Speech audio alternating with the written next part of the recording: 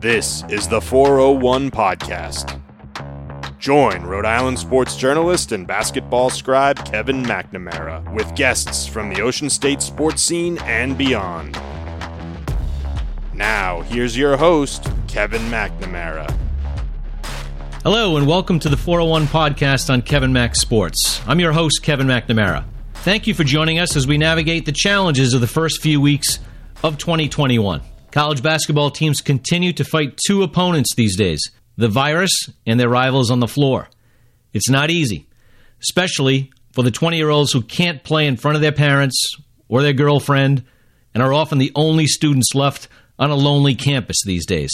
All we can do is wish everyone the best of luck and hang in there. Before we bring in this week's guest, we'd like to take a moment to tell everyone about our good friends at Manscaped. Hey everyone, it's Kevin Collins here to tell you about our friends at Manscaped. Yeah, I'm the other Kevin behind the 401 Podcast, but I'm not just the executive producer of the show. I'm also a guy who appreciates being clean and well-groomed at all times. Please welcome aboard Manscaped to the 401 Podcast family. Manscaped is the best in men's below-the-waist grooming. Manscaped offers precision-engineered tools for your family jewels. Every hairy guy like myself knows how annoying it can be to grow hair in all the wrong places. When self-grooming, it's become far too easy to cut yourself in the most painful of places. But Manscaped has come to the rescue. Our good friends at Manscaped redesigned and changed the electric trimmer game forever. The Manscaped engineering team has perfected the greatest trimmer ever created for all those hard-to-reach places, and just released the new and improved Lawnmower 3.0. This Manscaped third-generation trimmer features a cutting-edge ceramic blade to reduce grooming accidents. The battery will last up to 90 minutes, and my favorite part is the waterproof technology. I always shaved my face in the shower because my skin was softer and more receptive to the blade. But Manscaped now allows me to groom everywhere I need while in the shower with little to no cleanup. If you're listening to the sound of my voice right now and can relate, or maybe the missus would just appreciate a little bit of cleanup down there, I want you to experience Manscaped firsthand for yourself. Get 20% off and free shipping with the code KMAC at manscaped.com. That's code KMC, 3 easy letters, KMC at manscaped.com. Again, that's 20% off plus free shipping for our listeners. Manscaped.com. Your balls will thank you. I've been fortunate to cover some pretty good coaches and even better people in my years on the college basketball beat. Pete Gillen is one of them. Coach Gillen came to Providence in 1994, succeeding Rick Barnes. He had enjoyed an excellent run at Xavier, but wanted a taste of the Big East, and the New Yorker relished the challenge. Those were days of Iverson and Ray Allen, John Wallace at Syracuse, and so many other Big East All-Americans and superb teams. Gillen and the excellent staff he put together fought that fight head-on. And in 1997, a Friar team filled with talent and electric personalities overcame quite a bit of turmoil and roared into the NCAA tournament. The ride didn't stop until the Elite Eight. With the ball and 3 seconds on the clock in a tie game, the Friars couldn't get a clean shot off against Arizona. The Wildcats would survive in overtime and go on to win the national championship. Pete Gillen would leave for the University of Virginia 2 years later and enjoy the end of his outstanding coaching career. Now Coach Gillen is calling games and in the studio for CBS Sports Network. He's as funny as anyone in the sport, quick with a quip, and also the insight that only a great coach can bring. So we're pleased to welcome Pete Gillen on the 401 Podcast with Kevin McNamara. Coach, how are you? Doing great, Kevin. Really nice to be with you. Heard you the other night for the first time this season. I know you've had a few games, but you had a exciting one with Georgetown and Marquette. I'm curious what your schedule is going to look like for everyone who's, obviously, everyone knows who Pete Gillen is, who listens to the 401 podcast, the former Friar coach who's now on CBS Sports Network, both in studio and games. And Coach, I'm partial. I like you on the games better than the studio. Not that you're, below average in the studio. Well, Kevin, it's a whole different world. I like the games better also. I like being in the action, excitement there, being, in the arena and hearing the crowds. Unfortunately, now during the pandemic, we don't have that. But I love being at the game. Studio's fun. Studio moves pretty quickly, though. The trains, John Rothstein, who you know well, and Gary Parrish, these guys are machines. They know the backup guy for Kent State. They know, the swing man for, these other schools, Oregon State. My head's spinning. I know the teams that I'm going to cover and a few other teams, but these guys are terrific. They're machines. So, but it's fun. I haven't done any studio yet, hopefully later in the season, but I enjoy that, but I much rather do the games. But I have a little break now, Kevin. As you mentioned, I had a few games before. I've had 4 games since the beginning of the season, November 25th. So I have a little break, and then I have like 3 games in a row, like January, something like 22nd, 23rd, 24th, and then, so because of the pandemic, a lot of the games would be done, as you know, remotely. Mm-hmm. I do it in a studio up in New Jersey, right across from New York City, right across the river. So that's why I'm going to do a lot of my games, unfortunately, from now on, because for most of the broadcasters, they will not be on site. Some will, but that's very rare. I'm curious, from a coach's perspective, I'm sure you can only imagine the mental anguish of the season shutting down in a snap last March. But how about now, Pete? You obviously spend time with coaches, talk to coaches. What are they saying with how they're navigating the pandemic with their players right now? Well, they're just going day by day. They're holding their breath, Kevin, most of the day. We don't want to get another negative report. I don't know if they're tested 3 times a week. I don't know exactly what it is in each conference, but holding their breath, and it could be completely innocent. They might not be out at a club dancing, going crazy, or at a big party. Might be somebody who might come in, a relative or a friend, come into their room, their dorm room if they're on campus, or if they're at home, and he or she might have it. So they just tell them, just be very careful, wear the mask all the time when you're with other people other than your family. They keep lecturing it to them, but sometimes bad luck happens, and it's amazing. So many teams are doing great, but all of a sudden you get a bunch of games being canceled. So I'm a little concerned about the season, Kevin. I think we'll get through it, but I'm still worried. No, I think there'll be fits and starts. There's no two ways about it. I just can't imagine, just think about the preparation that goes into getting ready for, when Providence has to play Georgetown. Your entire staff is putting in crazy hours, and you're ready. And then that morning, something can happen where everything goes up in smoke. I guess the ability to be nimble and adjust is maybe one of the most important factors a team can have this year. No question, because they told us, they said the big word is flexibility, and just be able to bounce with it, don't get frustrated. And what's interesting, the Naval Academy, I think their record is 5-1 now. And when you're in the military school, I worked at Virginia Military many years ago as an assistant for 2 years, and those guys are, they're mentally strong, and they got to adjust, and they got to do different things. So right now, the Naval Academy is 5-1, and they're pretty talented. But I think, they can handle maybe some of these, stops and starts and different things better than the average one. West Point got beat by, like 45 or 50 the other day by Colgate. They came around yesterday and beat them. Really? So as you hit it on the head, the team that is the mentally the strongest and being flexible and adapting, those are the teams I think they're going to do well. You have to have talent, of course, but the ones that have some talent and flexibility and adaptability and mental toughness are going to be successful.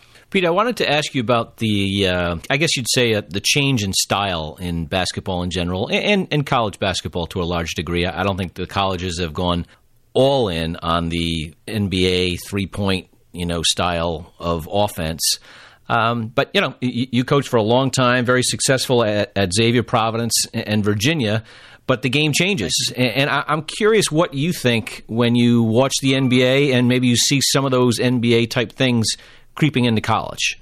What happens is when the players watch the NBA, the coaches, so after the NBA does it, and a year or two later, the colleges emulate a lot with the NBA, so it's getting closer. It's still not nowhere near what the NBA is doing, taking 45, 53s a game, but it's starting to creep closer. I'm not crazy about it. I know it's different. I'm old school. I think big guys score inside. The toughest place to guard somebody, in my opinion, if he or she knows what they're doing, is in the low post. You seal the guy and boom, you get a chance to get a great shot or get fouled. But there's not many old school big guys. There's a couple. All right. Theo John, the young man who from Marquette, is in the low post. And the Friars, right? The big guy in the Friars is Nate Watson, yes.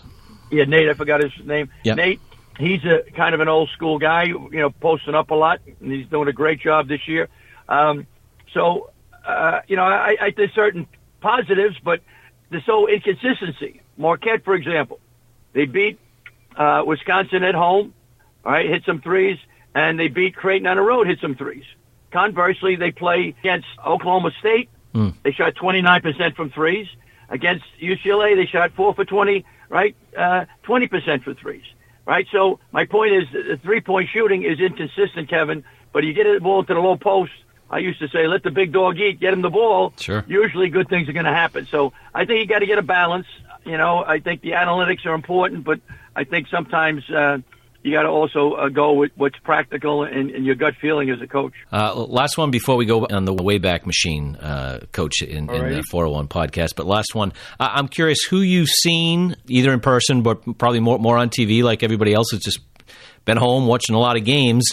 I imagine you've seen Gonzaga. I'm looking for your perspective on Gonzaga and any other team out there that really has caught your eye.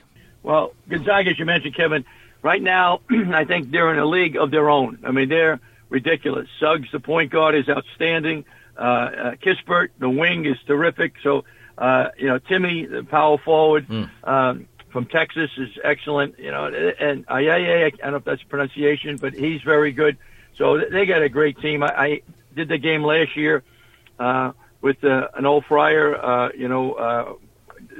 Santa Clara State, Herb Sendek. Oh, yeah. Who was with the Friars for a while as an assistant with Rick Pitino, and was really impressed with them. And the thing about them, Kevin, their best player didn't play this year. Petrushev, he was their center, 6'9", 6'10", about 240. He went pro. He went back to Eastern Europe and played. So can you imagine if they had him to go with all these other guys? So Gonzaga's great. Baylor I haven't seen as much of. I like what I see, clips of them, but not really. So team I like is Iowa awful lot, Kevin. I think they've lost 2 games, but Garza is tremendous, and they got Bohannon, who's hurt last year, is very good. Weiskopf, I think his name is, Weiskamp, is a good wing. So, and Coach Fran McCafferty, 2 of his sons play that are solid. So those are the, Gonzaga, unbelievable. I really like them. Iowa, because of the big guy, they play a tough schedule, but they're very good. So those are the ones right off the top. And I saw Creighton. I like them, but I think they're vulnerable. The Friars almost got them the other day. I think Creighton's very good, but the defense is solid, but not great. But Creighton is impressive. I like them. But those are the ones that I've seen so far that I like. And West Virginia was very good, but as you know, they lost to Shibe. The big guy, left the team for personal reasons. I don't know what's happening there, but that hurt them. But I'd say right now, Gonzaga, Iowa, really, really impressive. Very, very good team. And Creighton, because their three-point shooting, very impressive. I coached one of the Creighton players, Ballard, the young man, about 6'4", 6'5", wing, and at an Under Armour camp. And he's a really terrific young man and really a terrific player.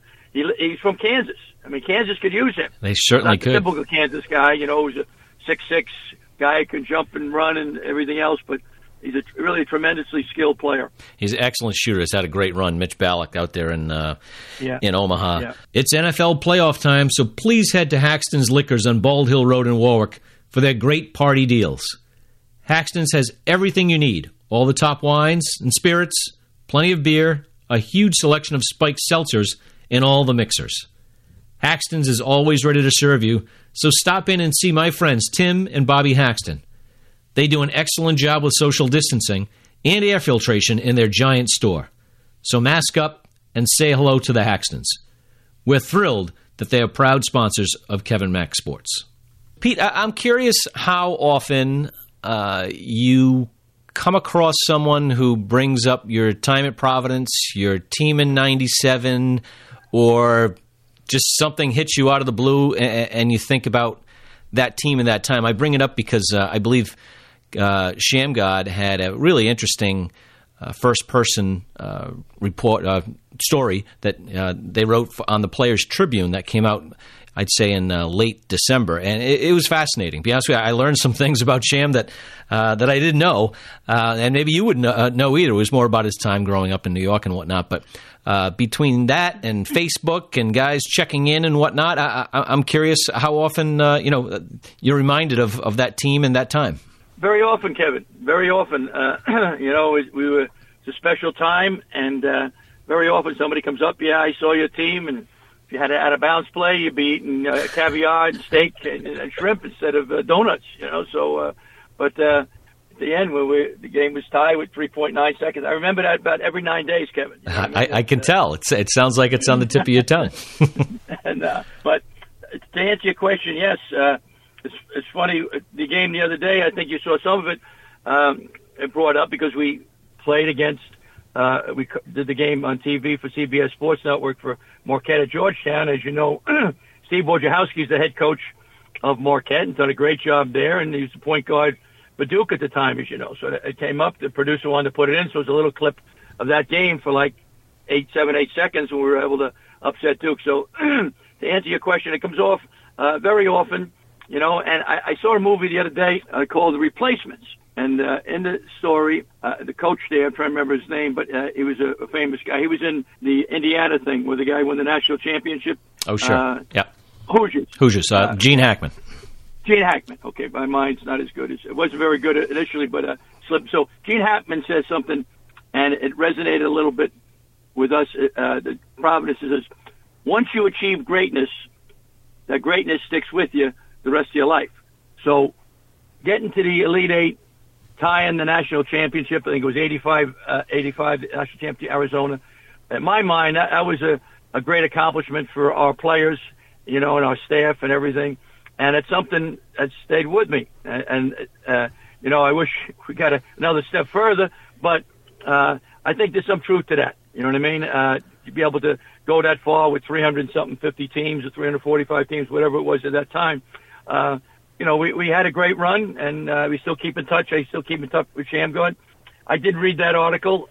Somebody sent it to me, and I learned a few things about it. Definitely. A couple of things that, you know, he experienced and stuff, you know, like that in his life. And it's a great tribute to Providence College that he, you know, went back and Providence brought him back, and he able to get his undergraduate degree and help the program. And Ed Cooley was great to him. So, but he's come a long way.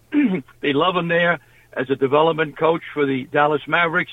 Mark Cuban loves him. He goes on the road with the team. As you might know, very often the players want him on the road so he can work with some of the starters, but some of the 9th, 10th, 11 guys that are still developing, you know, coming off the bench. So, yeah, it was a great article, and he's doing really well. And I check in with him, you know, once every maybe 2 months, and, you know, with a call or a text. But he's doing great right now. Now, Pete, can you imagine? So this is now we're going to take you back to 1995 or 6.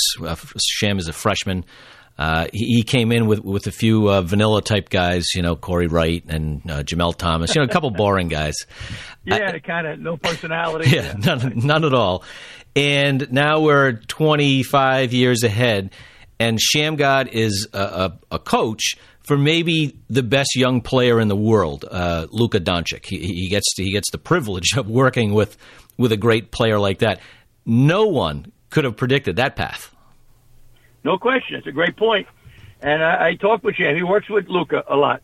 He worked, you know, Dirk Nowitzki, even when he was playing before he retired, he worked with him a lot. But yeah, he worked with Luka.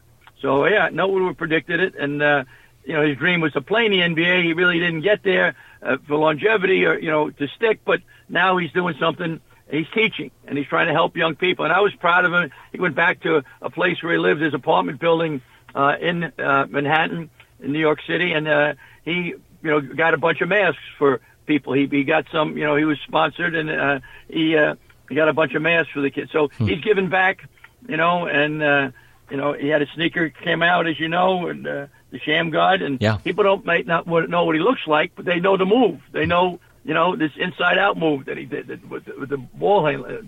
So I'm really proud of him. He's done a great job, and he's, you know, helping the game out, and he's in the gym all the time. He's really a hard worker, and he's having a great career for himself as a development coach. And I think, as you know, Ruben Garces coaches up here in Rhode Island. I think Jason Murdoch was in the high school coaching game down in his native New Jersey. We obviously come across Austin Crozier an awful lot, working for Fox TV over the years. An awful lot of impactful guys on that team who clearly love basketball. They tried to stay in basketball as much as they could. Is that right? Yep. Yep. And I correspond with Austin. He texted me a couple of weeks ago. We text back and forth. And Jason Murdoch, was coaching in Jersey, as you know, for a while. And Ruben, coaching up there in Providence. So, they loved the game, and it was a unique team. And, all sorts. We got, Austin from Los Angeles. Rick recruited, Rick Barnes, right. his staff, and we're fortunate to keep him. We kept him because of Louis Orr. Louis, 6'9", who played in the NBA, played at your alma mater, Syracuse, and we went out to visit Austin. As you know, he was going to leave his sophomore year, no matter who came in, but Louis and I went out, and Austin stayed because of Louis Orr. And Louis worked with him for 2 years, and Austin had an unbelievable work ethic, and Austin became a lottery pick, as you know, so we were fortunate. So we kept in touch with him, and Ruben every once in a while we touch base with. I haven't touched base with Jason in a while, but Jamel Thomas is doing well. He's working people out. Yes. He's doing that. He's kind of a workout guru.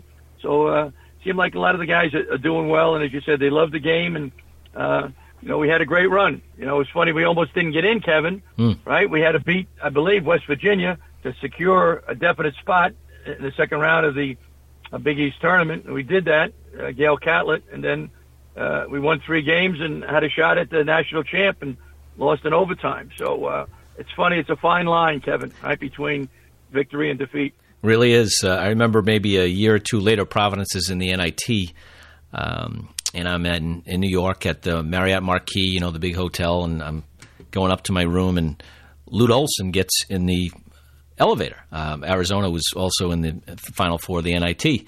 So I introduced myself. He didn't really want to deal with me, but I introduced myself, and I said, I cover Providence, and I'll never forget that game in '97, in the regional final. And he just shook his head. He says, I still have Shamgod nightmares. That's funny.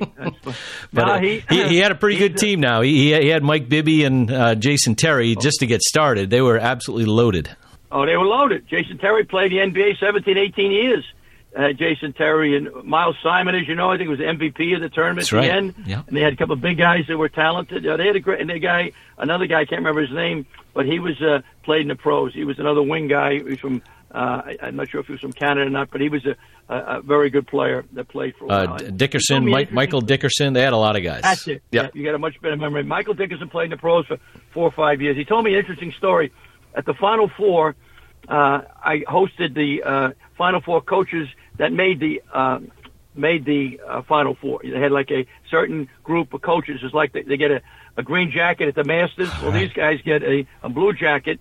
If a coach makes the Final Four, they're invited to a luncheon at the Final Four, and when they can come back, they get it. So I hosted it for a couple of years. So Lute Olson's there every year, and all the great coaches were there. That Denny Crum and all these tremendous coaches. Judd Heathcote, when he was still around, Lord of mercy, he passed away, and all these coaches that won the national title. Steve Fisher at Michigan.